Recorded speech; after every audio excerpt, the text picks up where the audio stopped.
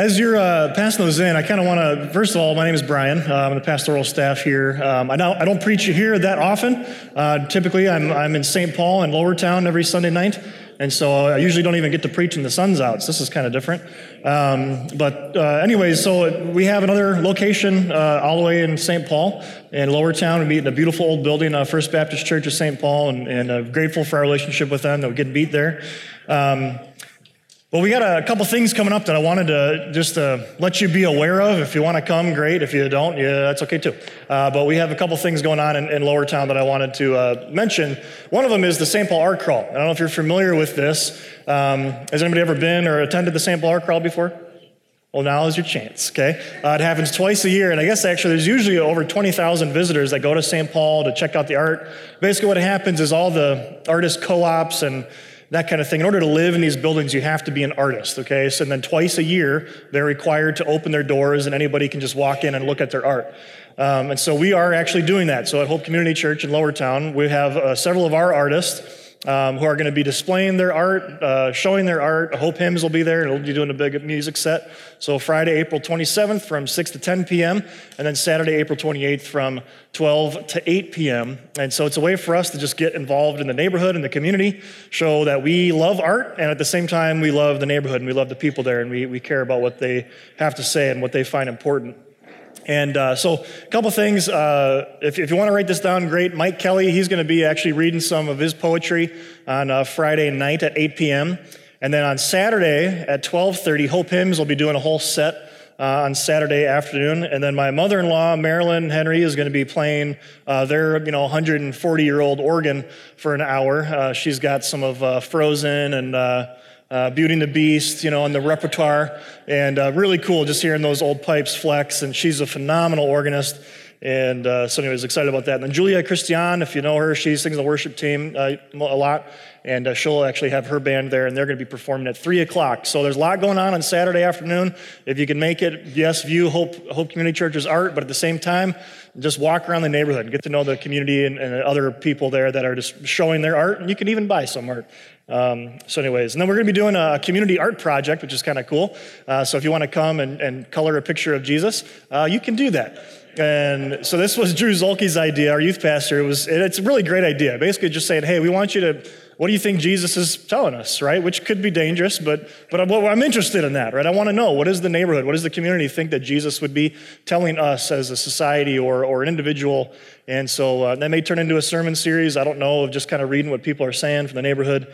And so anyways, you can come and be part of that as well. And we'll have all those up and display those as well. So anyways, that's St. Paul Art Crawl. If you have any questions about that, please come talk to me. And if you just want to help out in any way, or you just love art, feel free to talk to me. All right. That's that. Okay, we have been in the book of Exodus now for, this is week 13. So we've been here for a while, and this is week 4 now of the plagues. And we're going to be finishing up the plagues today. But before we kind of jump into the passage that we have this morning, I want to kind of catch us up where we've been. I know it's been 4 weeks, and it's like, man, plague. I'm kind of done with these plagues. It's kind of heavy. But at the same time, I want to go back and really explore the Egyptian gods that Yahweh, that the God of the Israelites is going after.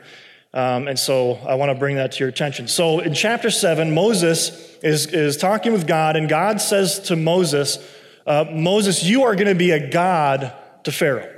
All right, Pharaoh thinks he's a god, and so Moses, I want you to be a god to Pharaoh. And so just a quote, I've been reading this every week in St. Paul. It says, it may be helpful here to understand this through Pharaoh's eyes. In Egyptian royal ideology, the Pharaoh was considered to be a divine being. So by calling Moses God, Yahweh is beating Pharaoh at his own game. It is not the king of Egypt who is God, rather it is the shepherd and leader of slaves who is God. And it reminded me initially, immediately when I was teaching this or just reading this and studying this, I immediately thought of Loki, right, from the Avengers movie, the first one, where he's yelling out to the Incredible Hulk, and he says, you are all beneath me, I am a god. And then the Incredible Hulk just grabs him by the ankles and just pummels him back and forth, and then leaves Loki in a pile. And as the Hulk is walking away, he just says, puny god. Right? That is exactly what God is doing here.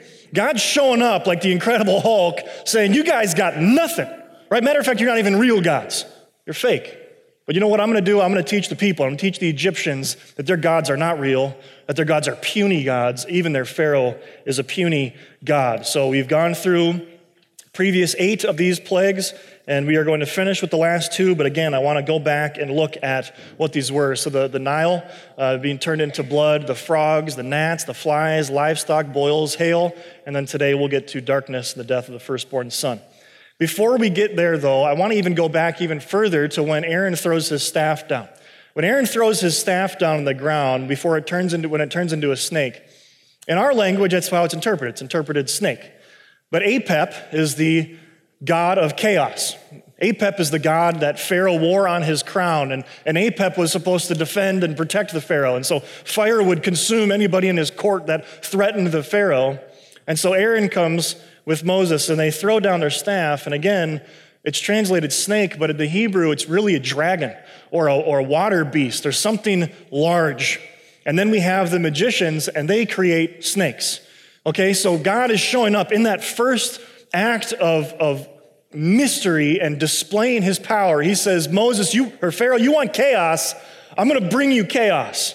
And your little Apep chaoses can't handle this chaos. Or you got puny gods. So right away he does that. And then we see Happy. I'm probably pronouncing all these wrong, so if there's any Egyptian mythologists out there, I apologize. But actually, our pastor Drew, I was studying this last week, and he came into my office, and he goes, oh, that's Happy, or whatever. And I was like, how do you... He's like, oh, I studied Egyptian mythology. I was like, oh, of course you did. Why wouldn't you? So anyways, and it was what do you call it? It's been a while since I've been in school. It was an elective. He chose to take that too, which is even weirder, I think. But anyway, so Happy, she is the goddess of the Nile. All right, and this is where God ends up turning the Nile into blood. And so this is a poem written to Happy. It says, thou art the waterer of the fields, which Ra has created. Ra is the sun god, the most powerful of the gods in their theology. Thou art the waterer of the fields, which Ra has created. And thou givest life unto all animals. Thou makest all the land to drink unceasingly as thou descendest on the way from heaven. But we're going to see that even all the way back there, the very first plague, as if it were, that when the Nile's turned to blood, it's saying Yahweh is a God killer. That the source of life, the source of this Nile that you worship as a goddess has been killed, and that its blood is now flowing down the Nile. That Yahweh is a God killer, and these are puny gods. They're not real. And then we get to Heket. Heket was the goddess of, she had a head of a frog. The actual symbol for 1,000 in hieroglyphs was a tadpole. Learn something new every day. She was thought to be the wife of Khnum, the god who created men on his potter's wheel. And she gave the newly created being the breath of life before the child was placed to grow in the mother's womb. God shows up and he says, oh, you want frogs? You think you've created mankind? You think you've given them life? No, you're puny. Geb had the head often depicted as a goose, and he was the god of the land. And it says this about him: the first sound, the first sound was the honking of the primeval goose as it laid the world egg. And the creator, that's Ra, hatched from this egg, and the two halves of the shells became the earth and the sky. That he was very powerful in their mythology, and God shows up and says, you're nothing. You're nothing. I'm going to make it seem like you are turning on your own people as I control creation. Khepri was a very powerful god in their theology and their mythology as well. And Khepri was often depicted as a dung beetle. Okay, so if you don't know anything about dung beetles, they're quite fascinating characters I've come to learn about. They actually will roll up a ball of dung, which makes sense, which is why they're called dung beetles. And they roll around this ball wherever they go, and mama dung beetle plants the larva dung beetles in the ball of dung. I said dung a lot right there. And then so when they hatch, they have food, all right? So they're just being good parents, okay? That's what they do, all right? But in the mythology though, Khepri would roll the sun into being and push it up over into the atmosphere as it turned into Ra. And God is going to show up and he's going to say, I want you to go to Pharaoh in the morning. And there's symbolism there. You're going to show up in the morning of this God of the morning who's represented as a scarab or a dung beetle, and I'm going to bring flies. Because these are puny gods. They're nothing. I'm a God killer. And then we see Hathor. Interesting story with Hathor, but she's depicted as having the head of a bull and was the goddess of love and protection.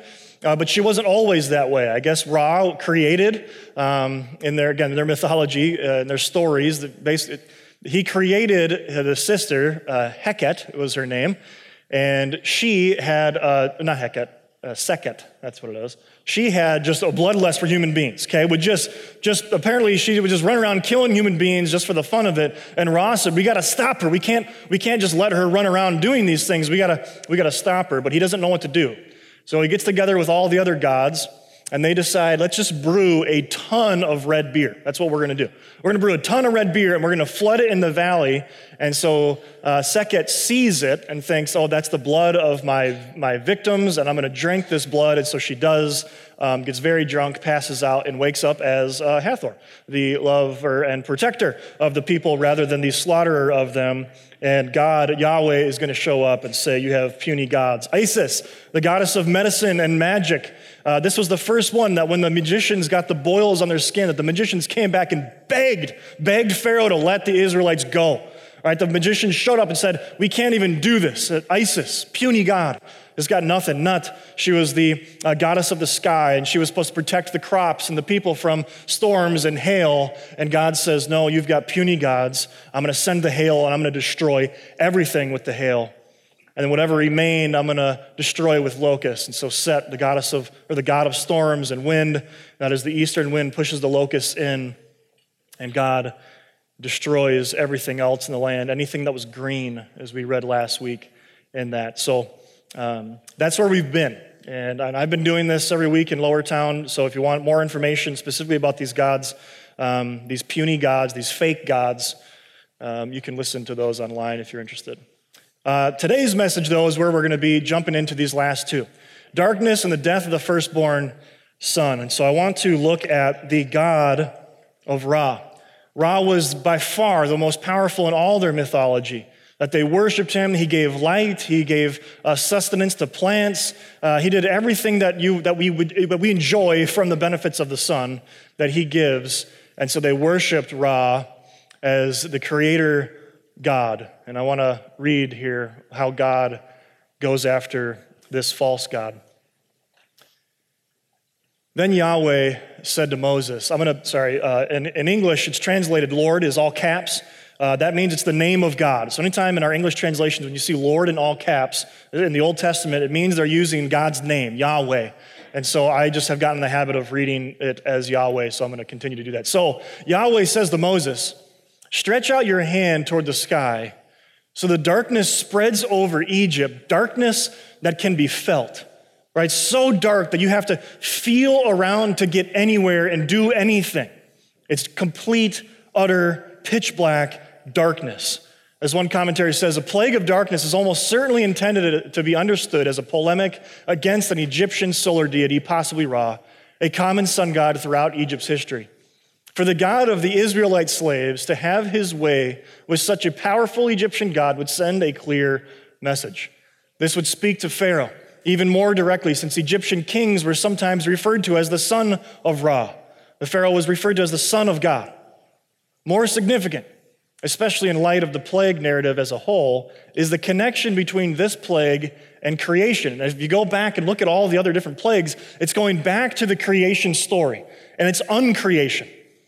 Darkness is a chaos word. It was the first thing God brought under control by introducing light in Genesis 1:3.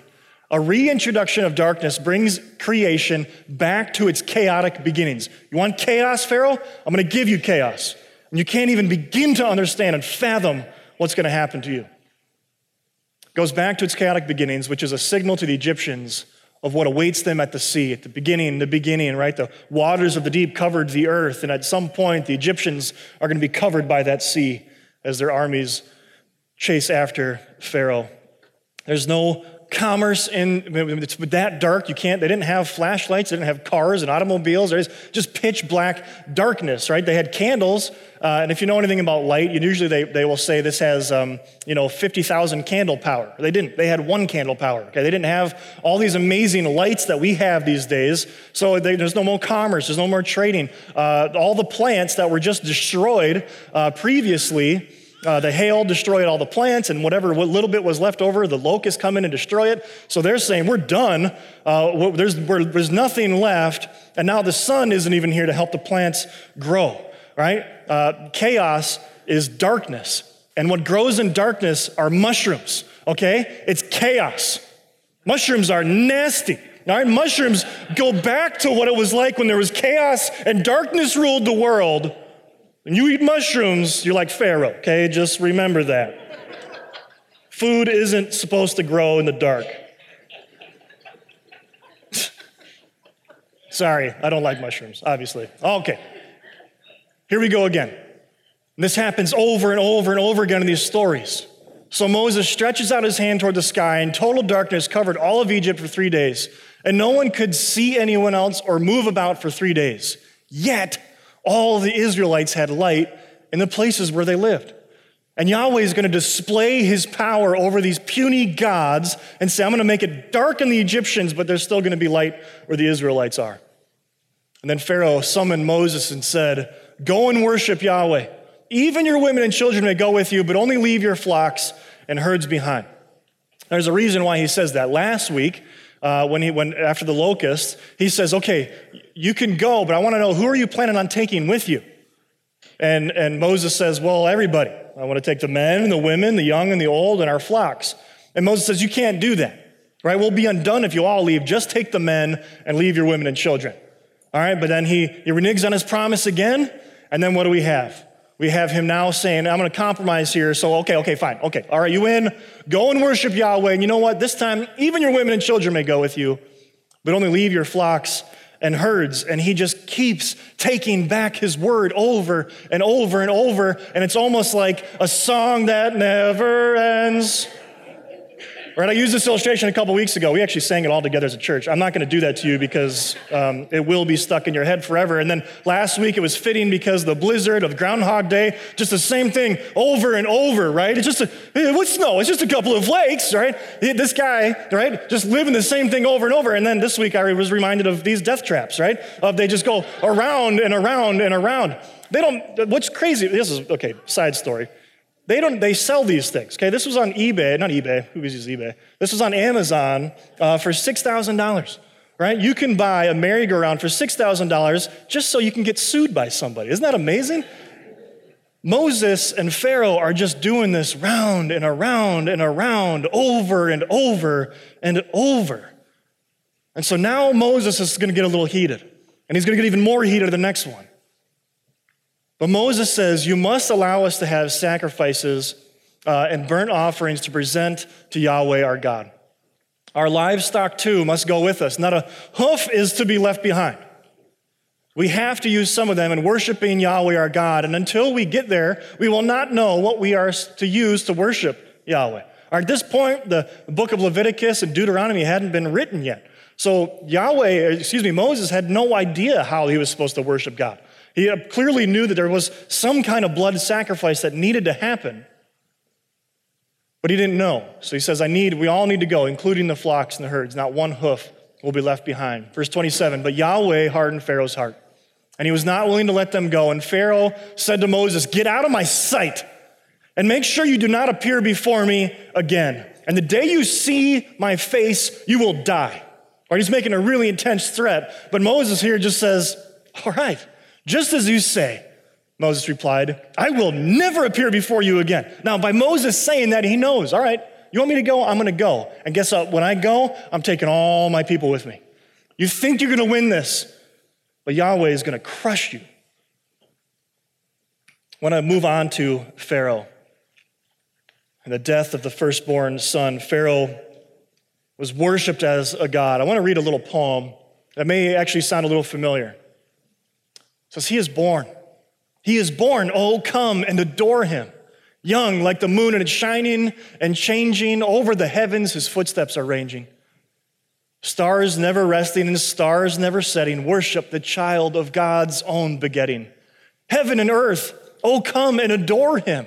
Bow down before him, kneel down before him, worship him, adore him, fall down before him, God who is born in the night. So this isn't written about Jesus or some Christmas song that we would maybe sing every year. This is a poem that was written to Pharaoh.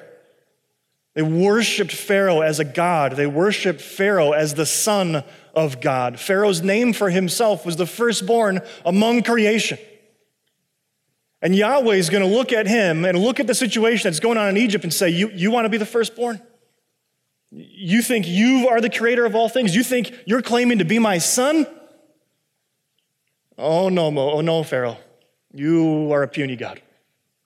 And I will make that known to all people for all time by what's about to happen to you. So just one more plague. Now Yahweh said to Moses, I will bring one more plague to Pharaoh and on Egypt. And after that, he will let you go from here. And when he does, he will drive you out completely. Tell the people that men and women alike are to ask their neighbors for articles of silver and gold. Yahweh had made the Egyptians favorably disposed toward the people, and Moses himself was highly regarded in Egypt by Pharaoh's officials and the people. Right, that because of what Yahweh was doing and displaying, that the Egyptians then start to fear this God of the Israelites, and they're going to give them. Right, we're not just going to leave. You're actually going to hoard. You're going to take all their stuff too. That's what God says. So then Moses, in the presence of Pharaoh, says this. This is what Yahweh says. Imagine this warning that he's delivering. About midnight, I, God, will go throughout Egypt, and every firstborn son in Egypt will die. From the firstborn son of Pharaoh who sits on his throne, to the firstborn son of the female slave who is at her handmill, and all the firstborn cattle as well. There will be a loud wailing throughout Egypt, worse than there has ever been or ever will be again. But among the Israelites, not a dog will bark at any person or animal, and then you will know that I am Yahweh, and that Yahweh makes a distinction between Egypt and Israel. He makes a distinction between his people and not his people. And all these officials of yours will come to me, bowing down before me and saying, go, you and all your people who follow after you, and after that I will leave. And then Moses, hot with anger, left Pharaoh. Yahweh's a God killer. And he's the creator of the world, and he's looking at these puny gods, these fake gods, these false gods, saying, I am God. So I have a quick question, gospel implication. Who do you image more? Going back to creation. Oh, sorry, I missed this part. I'm going to move forward. Creation is at God's command both to deliver his people and to destroy his enemies. The plagues are creation reversals, okay, going back. Animals harm rather than serve humanity. Light ceases and darkness takes over. Waters become a source of death rather than life. And the climax of Genesis 1 is the creation of humans on the last day. That we are made in the image of God. We are image bearers of God. Whereas the climax of the plagues is the destruction of human beings in the last plague. The plagues do not run rampant, however. They eventually cease, and each cessation is another display of God's creative power. He once again restores order to chaos as he did in the beginning. The waters are restored, the pesky insects and animals retreat. Each plague is a reminder of the supreme power of God who holds chaos at bay, but who, if he chooses, will step aside and allow chaos to plague his enemies. So that question I'm going back to, who do you image more? The creator of the universe, that you've been created in his image, that we are called to bear his image as people. That's why we don't have structures and images. That's why he said, don't make images of God. That's not what it's about. Human beings are my image bearers.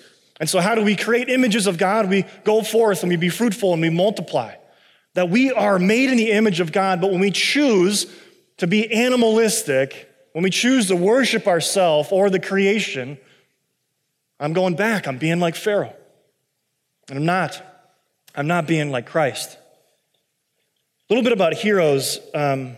Jonathan Swift once said this: whoever excels, he's a poet, whoever excels in what we prize appears a hero in our eyes. Right? What do you value? Who is it that you look up to and say, man, if I could be anybody, I'd be like that? Right? Is it going to be some famous, popular, powerful CEO? Is it some musician, some Hollywood actor or actress? Right? Who is it that we say, no, I want to be like that? Whatever we prize is a hero in our eyes. Another poem about Pharaoh says this: Son of God, himself our God, the royal Lord of victory. Like the God of war, he stands upon the stricken field, strong and fierce and savage like the bull of Helopolis, resolute and bold and wise, our country's sword and shield. When you think about the Creator, when you think about the God killer, and you think about Jesus, and then you think about Pharaoh, and the comparison between Jesus, the actual Son of God, Jesus, the actual firstborn among creation, and Pharaoh, the one who claims that he is God, that Pharaoh is resolute and bold and wise, our country's sword and shield. And then you have Jesus, on the other hand, who says, I'm not going to crush my foes with the sword, I'm going to lay down my life for them. That the God killer actually comes to this earth and takes on flesh and himself dies so that we can live. Why is it in our culture, we were just in the back talking with some guys about the Black Panther and the new Infinity movie coming out. Our heroes in our culture, at least Western society and culture, why is it that our heroes like Superman and Thor and whoever, that they actually, if they wanted to, could oppress everybody, right? Like Superman could just rule the world if he wanted, but he doesn't. All right, he sets his preferences aside to serve people. Now, where does that idea coming from? Vishal Mangawali says this in his book, The Book That Made Your World. He's speaking from an Eastern perspective. He says, Jesus' heroism replaced brutality with love, pride with meekness, and domination over others with self-sacrifice and service. He exemplified this when he humbled himself, took a basin of water and a servant's towel and started washing his disciples' feet. Doesn't sound like Pharaoh. This, he said, is what the kingdom of God is all about. He was the King of kings, the Lord of lords. All power in heaven and on earth, he claimed, was his. But he had not come to be served, but to serve. Not to kill, but to give eternal life. These are not homilies delivered by a guru who sat on a golden throne. These teachings changed history because they emanated from a life lived in the public arena. So, gospel application. Do we think we're a big deal? Do we think that we're a bigger deal than we ought to? Or should we humble ourselves before God? I was thinking about this even in between services. I was talking with somebody and just mentioned, man, this God killer, right? It's painful, right? That what's happening to the Egyptians, this isn't a walk in the park. But now because of Christ, because of what Christ has done on the cross for our sins, we now get to kill sin. So this God killer is enabling us to kill sin in our own life, and it's painful to have our sin exposed. But we get to do this because of what Christ has already done for us. Should we humble ourselves and not be like Pharaoh, but be like Jesus, who said this in Luke 18. He's talking to his disciples and tells this parable. To some who are confident of their own righteousness, look down on everyone else. Jesus told this parable. I want you just for a moment to put yourself in the Pharisees' shoes, to put yourself in Pharaoh's shoes, to examine your own heart and think, do I judge people? Do I think I'm better than them in any way, any possible way, just because of who I am? He says this: 2 men went up to the temple to pray, one a Pharisee and the other a tax collector, a traitor. And the Pharisee stood by himself and prayed, God, I thank you that I am not like the other people, robbers, evildoers, adulterers, or even like this tax collector. I fast twice a week, which was more than necessary, and I give a tenth of all that I get, which was more than required. He says, I'm better than these people. And do we do that based on education? I'm better than that person. Based on maybe even where they went to school. Based on their skin color. Man, I'm glad I'm not white. I'm glad I'm not black. Man, I'm glad I got money. Man, I'm glad I got this house. Do we do that? Whereas Jesus shows up and on the cross, he says, there is neither slave or free here. There's no female or male. There's no Jew or Gentile. We're all one at the foot of the cross of Jesus Christ. Verse 13, but the tax collector stood at a distance and he would not even look up to heaven, but he beat his breast and said, God, have mercy on me, a sinner.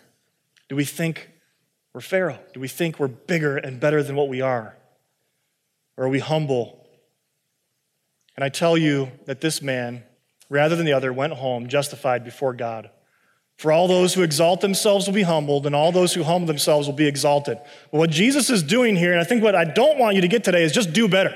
Pull yourself up by your own bootstraps. You got this, right? You can do this, right? That God's going to kill some sin. Guess what? You can kill it now, right? You're going to be a better person if you just try. It's not what Jesus teaches. Because the only possible way that I can kill sin is with the help of Jesus Christ. That he has enabled me to be free. So I don't have to submit any longer under that yoke of bondage and slavery of sin and law. So one last reading.